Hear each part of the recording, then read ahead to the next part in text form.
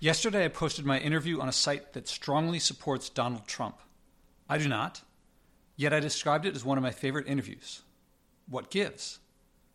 The conversation prompted thoughts on environment and politics. Read my post on the conversation, which I posted yesterday, and I'll link to, and listen to the conversation for context. But for more context, the guy who hosted, Rob, his profile says, "Vote red to save America!" on Twitter, where he describes himself as, quote, the conservative black cowboy. In videos, he wears a Make America Great hat. And doing these things openly in New York City, it may only mean that he's looking for a response, but I think it also means genuine, strong feelings. I read that he genuinely and authentically wanted to know about me, my history, and my actions, not to attack or to criticize, but because he saw in me something he hadn't before, but that he liked. His site criticized others who act on the environment as dupes for scientists who are looking to save their money to do research, among other what I would call attacks on climate activists, but he seemed to hold back from saying there were no environmental problems. I read that he was looking for a voice and story worth listening to, and he found one in me. I may have misread him. As one person, he doesn't represent the right or Trump supporters in general, but I don't think I misread that a lot of people like him would welcome someone new, a new voice that doesn't attack and criticize, but still says something about the environment. It also reminded me of when I went to the climate marches a few months ago. I went down, but then I had a meeting up at NYU Stern with a friend of mine, and then had to go down, had another business meeting. So I actually went to this climate march 3 times with 2 meetings in between, and because of those meetings, I wore a blazer and a collared shirt. That is to say, I was dressed as, I would say, a regular businessman. When I got there, it took me a little while, but I started to realize I felt unwelcome. Now, it's been a while, and I can't exactly put my finger on it, so I can't say exactly what led me to feel that way. Although something changed when a friend of mine showed up, and he was one of the organizers, and when I started talking to him, people warmed up to me. Now, I suspect I impact the environment less than almost anyone there, but I felt unwelcome until I spoke with that friend. I consider people dressed for business the ones the crowd should have made to feel most comfortable, since they influence so much that pollutes. Instead, it felt like this is my read of it, there was a leftist political machine with all sorts of agendas and all sorts of ideals and all sorts of things going on, generally that I agree with, independent of the environment, and it seized on an issue to empower themselves, the environment, and beat the others. Not work with, but to beat. In my view, this is how I see it, that view treats others as if they want to pollute as a primary goal.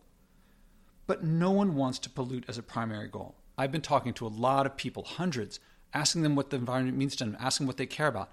Every single one of them. Well, often at first they won't say it, but when I support them, when I give them a chance to speak their mind and their heart, they all have something that they care about. Everyone on the left that I've met pollutes more than I do. Should I conclude that they pollute as a primary goal? That they don't care? No, of course not. If they pollute more than they want to, I read that as meaning they haven't yet figured out how to reduce their pollution yet, so they keep polluting. In the meantime, they enrich themselves at the expense of others who are helpless to defend themselves. Just like people on the right from their perspective. They think people on the right aren't doing enough. That doesn't mean that the people on the right don't care, just like it doesn't mean when they're not doing all that they can, that they don't care. If I say people on the left don't care, they would say they do. And something along the lines of you have to break some eggs to make an omelet, or something like they're doing what they can, but they wish they could do more, but you just have to understand, I have to travel and so forth. And they would say that I just don't understand them. And if I were to keep pushing, they'd get angry. They'd say I don't understand them, and they'd disengage with me. My ability to influence or lead them would drop through the floor. I wouldn't understand, they would say, that they do care. They do want clean air, land, and water. If I understand that they care, and I find ways to help them act on that caring, they'll follow, which I do on my podcast. That's what I do with hundreds of conversations. And across the board, they love the results. They appreciate the results. They feel great about something that they've wanted to do and finally are able to do. Well, people on the left say that people on the right don't care, but they don't afford them that same consideration, that they would also say they do, and something along the lines that they also have to break some eggs to make an omelet. People on the right conclude that those on the left just don't understand them, just like the people on the left would say if I really pushed that I don't understand them. Those on the left do keep pushing, though.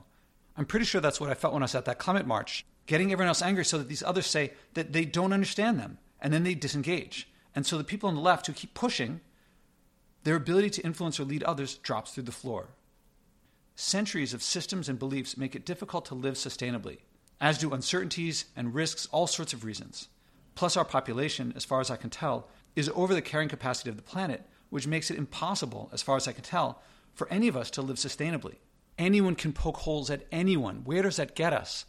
No one anywhere outside of the environment leads through guilt and shame or calling people out or telling people that they're wrong and making it a big moral issue. We all want to act. We all want clean air, clean water, clean land. We all want something improved about the environment. No one wants plastic all over the oceans, mercury in their fish, lead making their children's IQs lower. The most anyone can do is as much as we can. I find the most effective way to help people to do as much as they can is through listening, understanding, and supporting. Frankly, I suspect, especially given this conversation with Rob, that when the right turns their ship around and embraces environmental action, which will happen faster the more the left stops treating it as a political weapon, they wouldn't surprise me if they achieved more. And that is why I enjoyed this conversation, because I was talking with someone coming from a new perspective who was, I read, genuinely interested in me and what I did and the message that I had. And I think that he's open to acting. Now, this is just me. I can't really tell, and I don't want to extrapolate from one person to a whole side of a political spectrum, or probably more than just one side of a spectrum. But I don't like the idea of estranging groups of people because of politics for something that I don't see as a political issue. I've been lately saying that I don't see the environment as a political issue any more than driving on the wrong side of a double yellow line or going through a red light. No one says this is a left issue or right issue of crossing a double yellow line. Everyone kind of would benefit from it if they cross that double yellow line every now and then if you're in a hurry and it's safe and you might jump across the line and go. Or sometimes it's late at night, no one's around, go through a red light. No one says that's a political issue. We agree we need some sort of regulation.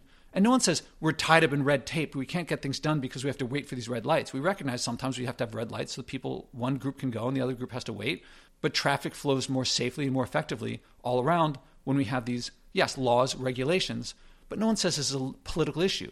I hope one day, and I look forward one day, and I am trying to bring about this day, when the mainstream says some environmental behavior will hurt others and laws are there to regulate how one person's behavior that might hurt another, well, how we regulate those things. That is why I'm comfortable speaking with someone whose views I disagree with, whose views his page calls what I do, working on environmental issues, a hoax, that scientists have duped people. Nonetheless, I enjoyed speaking with him. I look forward to talking with him more.